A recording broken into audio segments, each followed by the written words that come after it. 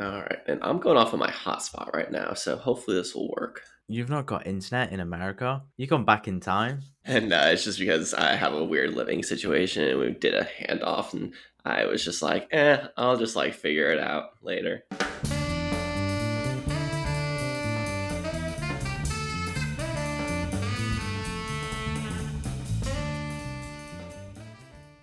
Alex Trost, welcome to the show. Hey, thanks for having me. So I have two separate but related questions to start us off here, which I think are very important. First one is why horses, and then second is horses, why?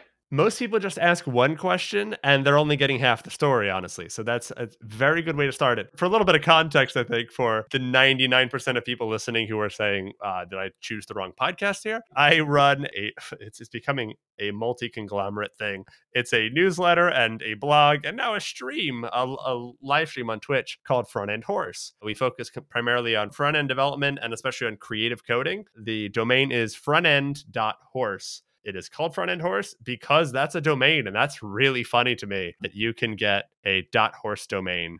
And so the branding was built in rather than doing Alex Trost's weekly front end newsletter, Front End Horse. Let's just run with it. So that's the entire reason. I don't know how to ride a horse especially well. I've been on like 3 in my life. I did fine. I don't think they took to me. That the horses didn't seem to especially care for me. But yeah, I think horses are a fine animal and there's plenty of puns and rodeo jokes that you can make. And that's right up my alley.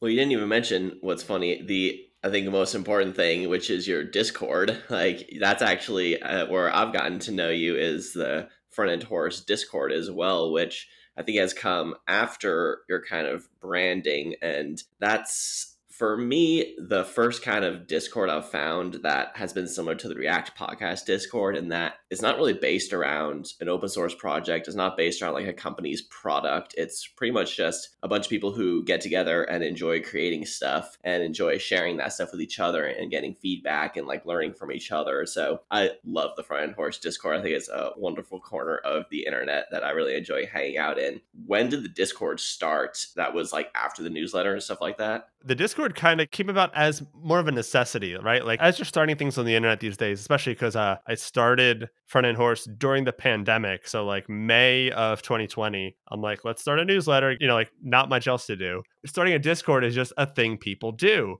But I really held off because the need wasn't there. There wasn't that clear need of people are asking for a Discord. People seem to want this. It feels like a lot of people, and this isn't a slight on anyone, but lots of folks start up too much where it's like, oh, we're on Instagram and we're on Clubhouse. We've got a Discord and we've got a Slack. Like, and you can't maintain all of that. And so people show up to one of those and it's like, okay, this is a ghost town. This whole brand, this whole entire thing must also be a ghost town, right? Like they see one thing and they say, oh, this is a representation of the entirety of it. So I held off for a while until we started doing a lot of streaming. I just started getting the most fantastic people to join the streams. I was just streaming about creative coding, and I'm not a great developer at all in any regard, but I am curious and I like to learn from especially creative developers where they make some really cool stuff on CodePen. Like if you've ever spent like the afternoon digging through CodePen and just finding some stuff where you're like, how is this all CSS? I couldn't do this with JavaScript and with a team of people helping me. How did this person do this all with just one div? Huh?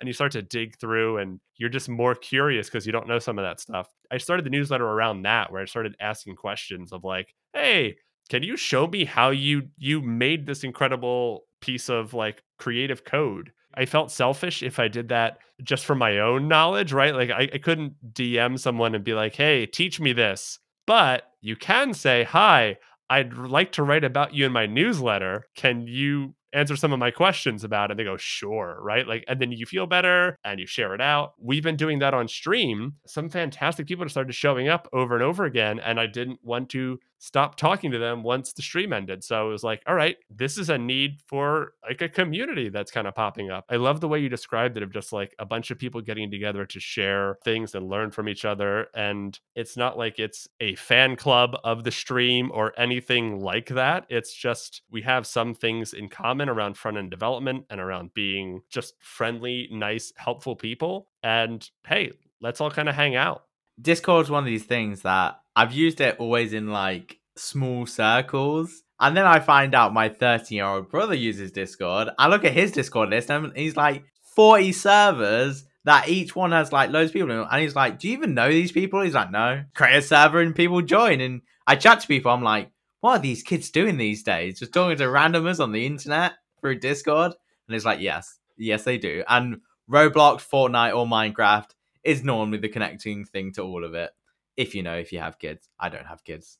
It's the new Club Penguin, is what it is. It's Neopets or Club Penguin for 2021. Absolutely. Ooh, Neopets, that's a good one. That was way before Chris's time. I know what Neopets is. Don't you worry. My mum played that. Thank you very much.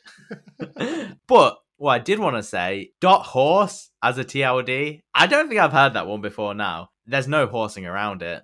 It's quite a good one. You got to come out of the gate right away with the puns. It's just how it has to be. It's actually funny. I thought it was especially a funny domain name because, and I said this like exact phrase, I would say this to people and I had to revise it and I can't say this anymore now, but I would say, yeah, it's a hilarious domain name. There's no .dog, there's no .cat, but they have .horse. They skipped those and went to .horse. And then one day Cassidy Williams emails me after I said that in a newsletter. She goes, yeah, no. There's a .dog and .horse. Like those exist. And I've been like, I was saying that for a year. I was telling people for a year, like that exact like joke of like, there's not this, but there's .horse. I was lying to everyone.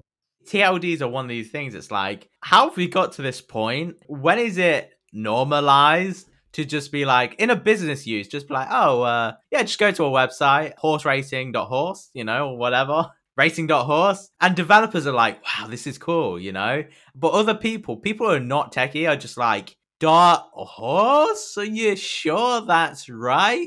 What? That goes somewhere? For that reason, I have frontendhorse.com also. Oh, also, you got to get the .com. That's just step one of doing anything. If it's available, you get it. But also forward that to the funnier domain. Or if it's out of your price range, just hope and pray that no one else buys it. Yes. So you have a great background in terms of teaching, which for me is something that I always enjoy talking about because I'm someone who is a teacher as well. And you told this story on Jamstack Radio of just loving teaching as an activity, loving that light bulb moment and seeing that in the kids, but then seeing the school system and just being like, well, I can't do this either financially or morally or ethically.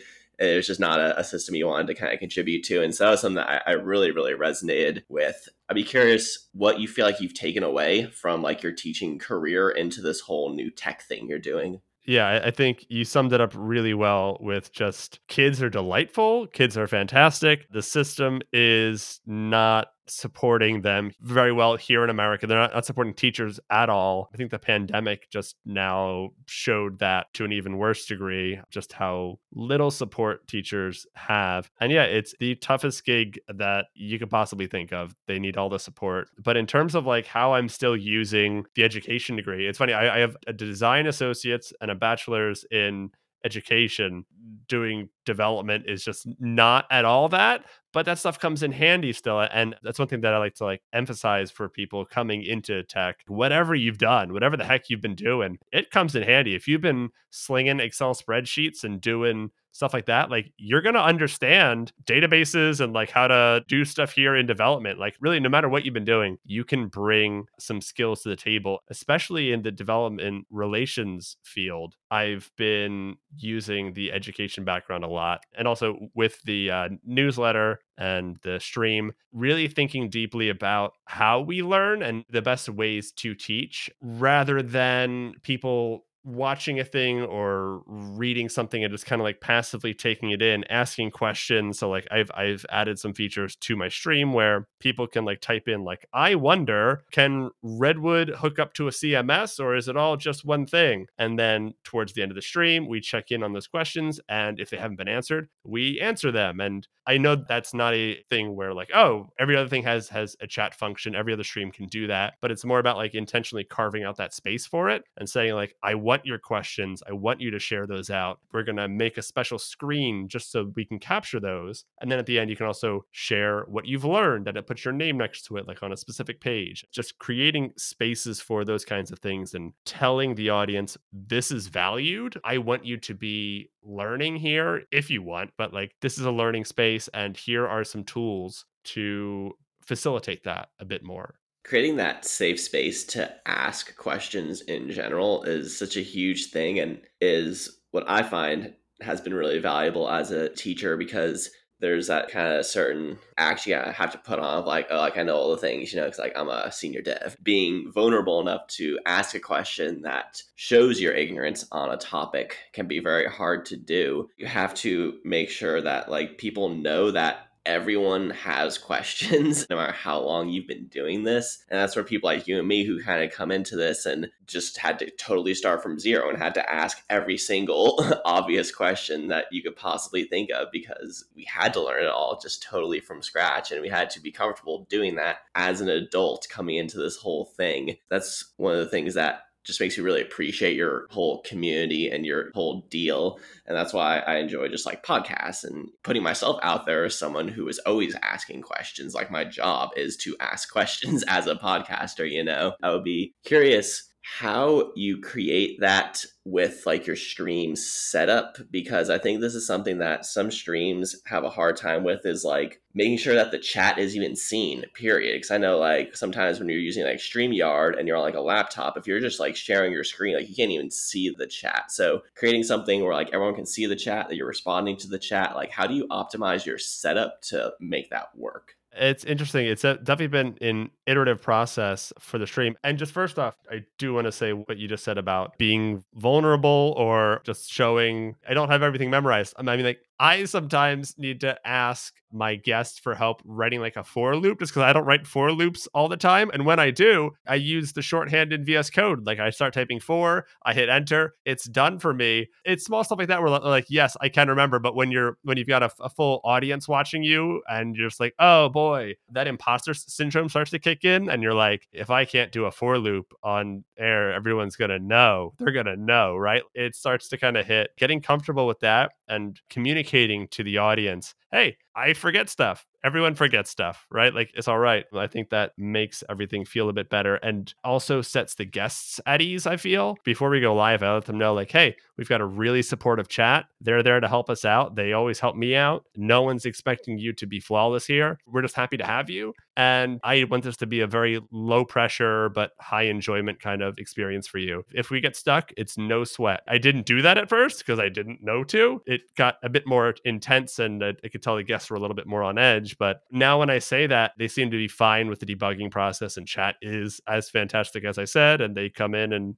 help out and it's a lot more enjoyable. But in terms of like setting up the chat so that the guests can see, like, yeah, that's definitely intentional. And it's also intentional in the sense that I kick my recordings to YouTube once they're done because Twitch doesn't save them more than a couple weeks. And so I want to make sure that you don't get the experience on YouTube of like, oh, good point, chat, that's a great question. And then the person watching it goes, what's the question? I have no idea. What is he talking about? Because I've experienced that a ton of times where it's just like, that's very funny, chat. That's the funniest thing I've ever read. And you're just sitting there going, what was said? I would love to know. So it kind of helps out the future viewer and also the guest because I don't want to have them have 20 windows open. It's just a bit easier there that they can see my screen and also the chat. It's a super hard thing. As you know, live streaming something it's really hard. My biggest thing that always annoys me when I'm team viewing with someone or viewing their screen or they're viewing mine is when I say, just click that,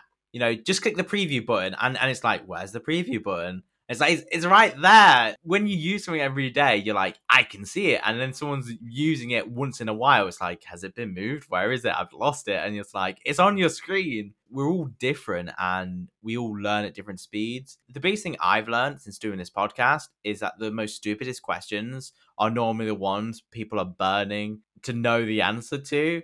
Sometimes someone just needs to say it. It takes guts to be like, I don't know the answer to this. Like, I run a fintech company and I'm asking stupid questions about the blockchain. Like, what is this? It personally gripes me. Everybody has different learning rates. It's the tree knowledge, isn't it? That somebody may be really, really knowledgeable in certain areas, other people may not be. And if you can just help them grow a little bit, and that's really cool. I did want to go back to the CSS topic quickly. When you said about code pens and you said about like half the stuff people make on them out of CSS, most of the time I'm like, wait, CSS can do more than border rounding and background color? How do you even do this? Cassie Evans, she's got some really good tutorials. And it's just that thing, when you see the end product, you're like, how do they even do that? And then you're like, okay, this is the breakdown. You're like, some of them I've looked at, I'm like, okay, I got it. And now I'm going to write my own name and be like, how do I do that? Because they're so complex. But one of the other things I did want to really bring up is these isometric characters, items that are really the latest fashion trend in design. What do you think of them? Do you think they're here to stay? The quirky of the quirky? You mean like the flat illustrations? The ones that look 3D, like Josh Como, you've got them on your website. Everybody seems to have them these days. Yeah, I think it's definitely an up and coming trend, if not already peaked. I like to think that December of last year, I might have been slightly ahead of the trend, but not by much. It's tough to say. I don't think any trend is going to stay. I think as soon as you say it's a trend, it's like, well, that's by definition means it's going to go. I think it's a nice change from the flat illustrations. And for anyone who's trying to picture it, it's just basically rendering something in Blender. That's what I use to make the little horse. Josh, I think, got his originally created by someone else, but then he picked up Blender. Now he's using it. He can pick stuff up, and he's a very talented person. Got him on the stream in a little bit. I'm pretty excited about that. I can't remember, but there's an article out there saying, why does every startup look like this? And it's literally the flat design. It's like, it's really hard to illustrate people and objectives and personality and emotion. So we all just kind of have these faceless things that are sitting there trying to say something these days. Yeah, like how do you show Trello in an image, right? It's like, oh, you have people picking up giant cards and putting them on a giant wall. Like that's about as good of a metaphor as people can handle. It's a artistic representation, especially for things that get even more complex. Like, how do you do one from e-commerce? Man holding money, man giving away money. And that's why I think like isometric, is it called isometric? The isometric is something different, yeah. No, it's the one you've got. It's more like a 3D, 3D. Yeah. like a rendered sort of thing. Rendered. I have no clue how you actually made them, but you said Blender, and then I'm like, how do you put Blender on the page on web pages? I guess they're just PNGs after. Exactly, yeah. So Blender is where I modeled. His name is Nathan because that's a pun. My wife actually came up with that. Only pun that she shipped to the site, but it's a good one. His name is Nathan. Just modeled him out in Blender because I can't draw, but I can do 3D modeling. So that's my like hack around not being able to draw characters and textured, and you light them and then you render out an image, and it's kind of like CGI type stuff, or like video games, I guess. It's that same kind of technology. It's dead cool. Thank you for giving that explanation. I've literally looked at every single one of them like, how do they do that? Is there like tutorials on this? And it's like, am I going to have to learn this? Yeah, Blender's a lot of fun. And then it's, what's the right search terms? Because we've both just said 3D character thingies. Modeling and texturing in Blender will get you very far. If you're on a donut tutorial, you're probably doing well. That tutorial has served a lot of people well. There you go. Make your startup with 3D models. You're also a developer advocate at Prismic. Developer experience engineer, I believe, is the preferred nomenclature. I did not choose either of those terms, but yes, the one that is on my title thing is developer experience engineer. Yes, I am on a fantastic team over at Prismic. Prismic is a headless component-based CMS, so I'm on a great team. I'm focusing more on React, Next.js, and Gatsby, but for the most part, I've been doing a lot of work through kind of having people on the stream that can teach us, and Prismic has been fantastic in kind of supporting the stream and making it more about how can we help the community? So that's been the driving force of like, I work in Prismic when it makes sense for the show. To people who have seen the show, I hope they would agree that it's not really a ham-fisted attempt at like, all right, everything is Prismic. We're doing something completely unrelated and Prismic, right? Like, Yeah, that's my stream. That's how I handle it. but that's fine. I'm not at all trying to crap on other streams or anything like that. It's just I'm very happy with how Prismic definitely just wants to give back to the community and sees that as a smart way to kind of make an influence on this Jamstack space and then hopefully bring people in and get their feedback, see what problems they have and try to help with those problems. I think that's a much better way to reach people than just coming out and saying, hi, Prismic is the best thing for all of your use cases and you don't need anything else. And we're going to shove it into stuff where it doesn't really make sense. So a lot of the times we're doing creative coding because I'm really curious about creative coding and my audience likes it. And we don't always use Prismic with those. We sometimes can fit it in, like we did an Auth0 and Prismic stream with James Q. Quick. Thought that went pretty great. That seemed to fit, but sometimes when it's learning about something else, Cassie Evans comes on and she talks about GreenSock. That doesn't really always include Prismic. So it's just because it tends to work that way. My big first question with Prismic is headless CMS, two very big buzzwords. How is Prismic different?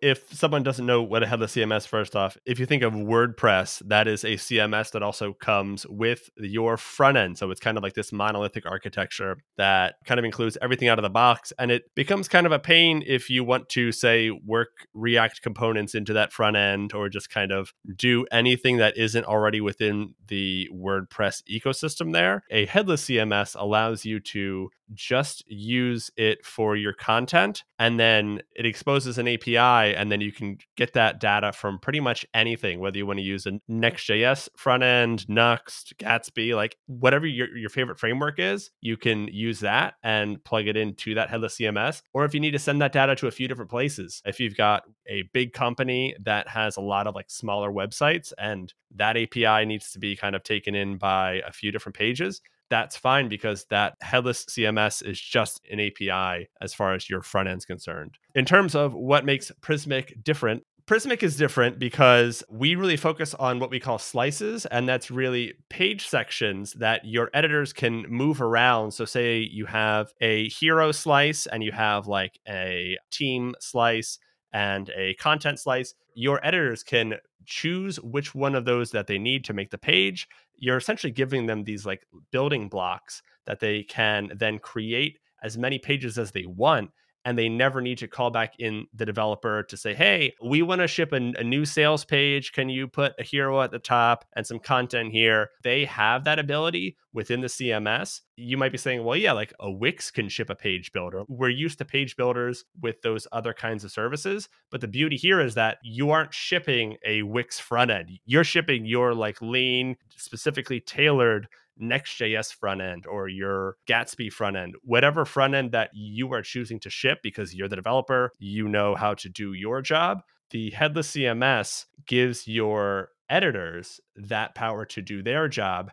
And we are making it so that you are shipping a page builder when you ship with Prismic.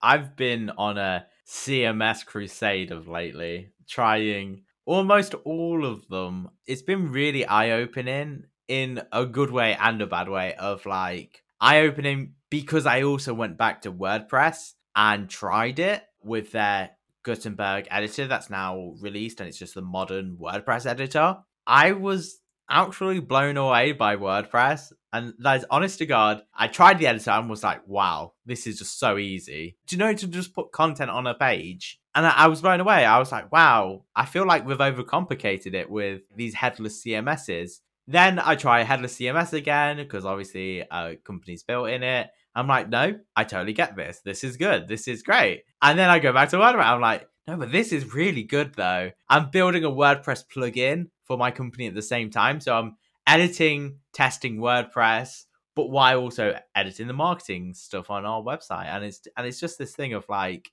there's no wrong answer. There's no right answer. It's all a delicate dance between marketeers who don't know what technology is, and developers who love structured data. And that's CMSs for you, in my eyes. Yeah, there's no question there. I'm curious how you access Prismic. You have like REST APIs, you have GraphQL APIs, you have something called the Tags API, and then like a custom types API. If I'm someone, I'm a developer, I come to Prismic and I just want to use it. What kind of stuff should I be like looking at? We've got a couple kits that make it really easy to query with Prismic. For the most part, I'd recommend our REST API, and whatever language you're using, whatever framework you're using, we've got some kind of a kit that's going to make it really easy. We have been working on a new development workflow called Slice Machine. This brings all of the developer process to your local machine, speeds it up an incredible amount, and makes it so that you're building out your custom types, which is essentially your data models, right there on a local development environment.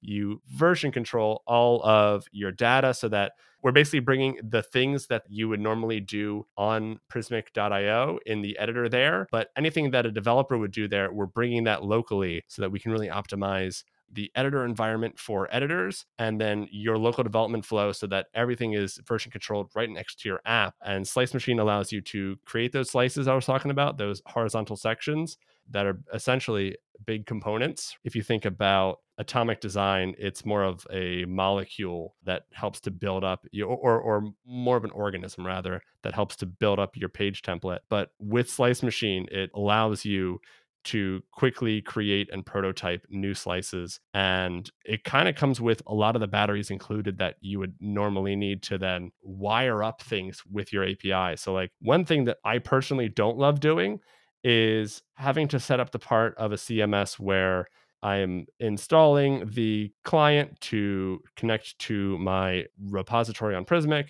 and then I'm figuring out how to call for that data, and then figuring out how to pass that data down through my components, and exactly like how to wire that all up. Slice Machine takes care of that for you so that it already knows what data you want based off of the slices that you've created. It really makes that whole process frictionless out of the box, because that's one thing as a developer I don't want to do for every site. I don't want to have to set up, all right, got to bring in Prismic now. All right, I got to install this client. Like, just having that set up and then giving you mocks out of the box, giving you thumbnails so that when you ship your slice to your editors, they're not just seeing like a description of like image and text slice, which doesn't tell them anything. That describes so many things. Instead, they see a thumbnail of exactly what the component looked like in your storybook, giving all those tools to the developers to not only make their jobs easier, but to make it easier on the editors. I'm super excited about Slice Machine. And to kind of come back to the original API question, the REST API is built into that through the different kits that we have. There's just a lot of power there. So I would recommend the REST API, but GraphQL is there too if that's more your thing. The Slice Machine, I think, is really interesting concept. What I basically brain dumped and forgot my question. Do you think that we're in this middle ground where, as we say, a CMS is one about developing it, as in structuring it, two, it's about the content editors, is this chaotic good of you have things like Wix and Squarespace that lets you just dump elements onto the page and call it a day? Or you have these more structured datas of like, this is a blog post, here's all the things and the attributes, here's what's required, here's not. And it's very like rigid. And then when the person says, I want to put the pricing table in the blog post, the developer goes, you can't do that. And they're like, why not? It should just go. It's like, well, the blog post doesn't have the relationship to the pricing table, and the pricing table doesn't know what the blog, and it's just this mess of, we've kind of dug ourselves, in my eyes, a massive hole. But then things like these vertical slices is kind of, I think, the way out of it.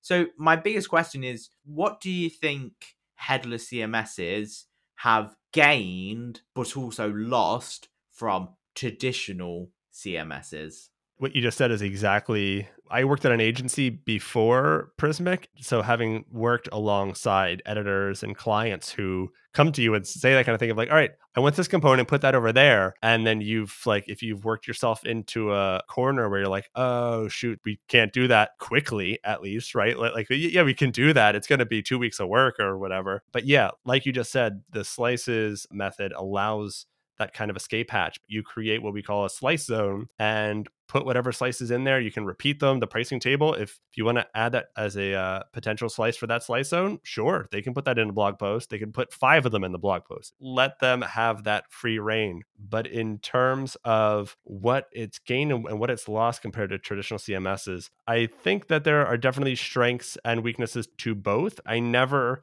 want to come out and say that any tool is the greatest tool, because as soon as someone says that, you have to go, all right, this person is clearly selling something. They like you can't take them at their word anymore. And that's what a CMS is, right? It is a tool. So in terms of me having to manage, I really don't want to sound like I'm hating on WordPress. I think WordPress is a fantastically successful and good platform, but once again, it's just a tool. I don't want to manage a WordPress instance. I don't want to have to worry about that at all. I, as a front end developer, want someone else to handle that for me. I just want to spin up a repository for my content, say what my content looks like, and get to work doing the stuff that I like, which is spinning up the Gatsby site or spinning up the Next.js site and working on all that part. I don't do backend stuff. I don't want to. Allowing for a service to take care of all that stuff for me and not need to worry of like, oh, did WordPress update? Crap, that means our plugins are broken and I need to go in and fix that stuff. Like having that as not even a thought in my mind is kind of the dream for me personally. Other people want to be able to get in there and tweak every little thing about their WordPress instance and just get into the guts of that. And I think that would be one big trade-off. If you're using something like Prismic where it is a hosted service for you, you don't have to like send Prismic to a DigitalOcean droplet or anything. We take care of all that for you. I think that's a huge benefit. But if someone wants to have that kind of control specifically over like the database itself and like go in there and fiddle with it, that's definitely a trade-off that they have to make. Do you have the DevOps capacity or the bandwidth there to handle something if and when it pops up? If not, maybe a hosted headless CMS is for you. If so, and that's something that you're interested in and you need that kind of like deep, rich customization, maybe look at something there that you can get your little paws into. The biggest pro and con that I can see for both of them is one simple word, and that's a developer. I honestly think it is, because we look at things like Netlify, Vercel, WordPress, any headless CMS, Prismic. One thing all of these have in common is you kind of need a developer to even just click the button to deploy. Because if you ask Sharon from the local coffee shop, oh, this whole website's been set up for you, but you just gotta click this one button and log into Netlify or Vercel, you're pretty much shooting a dead end, I think, personally. But that's where I think WordPress has so much market share and so much staying power, is that I'm not a technical person and I need to put a page on the internet that says my opening hours. And I think WordPress will always be around for that. And in terms of CMSs, I think headless CMSs have came so far in their inception of 5 years. I remember the first headless CMS I ever touched was called Perch by Drew and Rachel. Drew McClellan. Yes. It was, I wanted to say 2014, but I'm not quite sure if it actually was. But this was like this thing. It was like headless CMS. Why do I need that? And it was at that moment. It was like, well, if you want to control everything yourself, that's what you need. But it never really clicked with me until the Jamstack came around. But I still think the Jamstack is so obtuse to brand new companies, for example. So obtuse to people who are not in the know. If you're not in the know, it's still pretty out there. And there's so many people running your classic LAMP architecture and everything. I think the easiest way to get them to transfer over is this middle ground of like, well, you don't want to structure all your data completely because that gets too hard. You want to structure some of it and then slice it all together. And that's why I think we're definitely going to see massive improvements in this area going forward. We like to think of ourselves as a component-based CMS, a headless component-based CMS, because we really see that with the rise of React and just with slices and components being something that developers and designers and editors can kind of all have a shared language around. Because a lot of times, if you're trying to get those three teams to agree on something, it's pretty difficult. But if you can say, like, hey, if the editor asks, hi, I would love a slice that shows off our pricing, as you said, the developer can go, all right, cool, I'll get the designer to whip something up. The designer says, here's the new slice. The developer implements it and builds out the data. And then the editor knows that they can add that to the page wherever they need it. So having like that shared language around that component really helps. And I think if you're not moving towards components in that same kind of way, you are holding back your customers. You're holding back the potential for what people can do when they build a website. Do you think Prismic is going to look at newer kind of frameworks beyond things just like React, Vue, and Svelte? Like, are you looking at things like Solid or anything like that?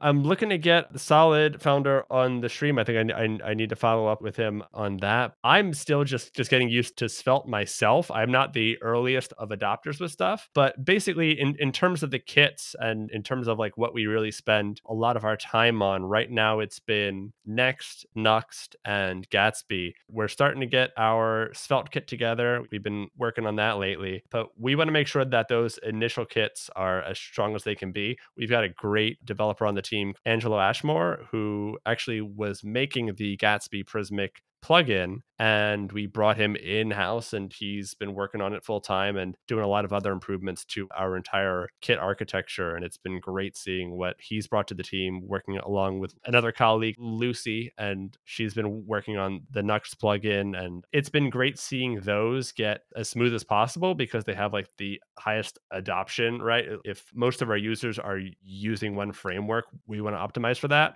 And still, the clients themselves, like I'm building a Prismic and Astro site just in my spare time. Using just the JavaScript client is still really nice. So as long as you're shipping JavaScript, you can absolutely use Prismic and enjoy it. It's just for Nuxt, there's like a module. I'm not a big Nuxt developer. I think it's a module. Yeah, Nuxt, their whole ecosystem, they kind of build in their own specific modules. They have like an Axios module, and then they have like content modules. And the ones you listed, those frameworks are the big ones to hit for sure. I'm just always curious because as someone who like builds out integrations with frameworks himself, it's always like, how far ahead of the puck do you want to get, you know? Because we can see these trends, we can see the frameworks that are coming up, but if no one's using those frameworks yet, then there's really like not a whole lot of reason to actually invest in them. But really happy to hear that you're going to get Ryan on for the stream. That's going to be a really good one that I'll want to check out because Solid's very interesting. We just had him on a couple days ago to chat with him, so very excited about what he's working on. But we're about at the end of our time here, so thank you so much for being here with us. As I said earlier, I really enjoy your community. I think it's really fantastic, and I think the work you do is so great. So happy to showcase what you have going on here. And let's get your socials where people can find out about Prismic, where they can find out about you, where they can find out about Front End Horse, like all the kind of links you would want to direct people to. Just super quick, like I love having you in the community, so thank you right back. I'm just there. I feel like the community is this big thing that you are a big part of, so thank you for being in there. So the socials and stuff, let's see, frontend.horse is the one link that'll point you to a lot of that stuff, but then prismic.io is the CMS that we were chatting about today. I'm on a few different things as myself at Trost Codes, that's TROST Codes, and then also at Front End Horse on Twitter. And then if you want to catch any of those streams, it's twitch.tv/trostcodes. I think that's most of the stuff. Awesome. Thank you so much. Thank you for having me. I really appreciate it. This was a blast.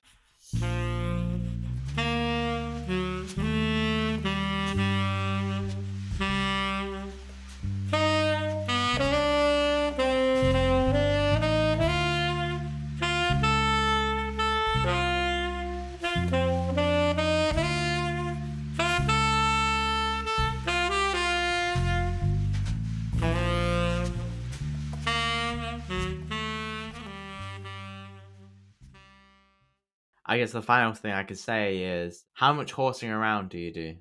a little too much horse to go around. Way too many horse puns. I actually had Cassie Evans on stream the other day, and before the show, I told her, yeah, I don't think I'm doing the horse thing as much as I should be. I should be leaning into it more. And then we start the stream, and immediately my new tab window is a collection of horses. It's just like a random new tab that shows the time and a picture of a horse and a quote about horses. And she's like, I think you're doing it enough. I'm like, yeah, you might be right. So maybe a little, just the right amount of horsing around.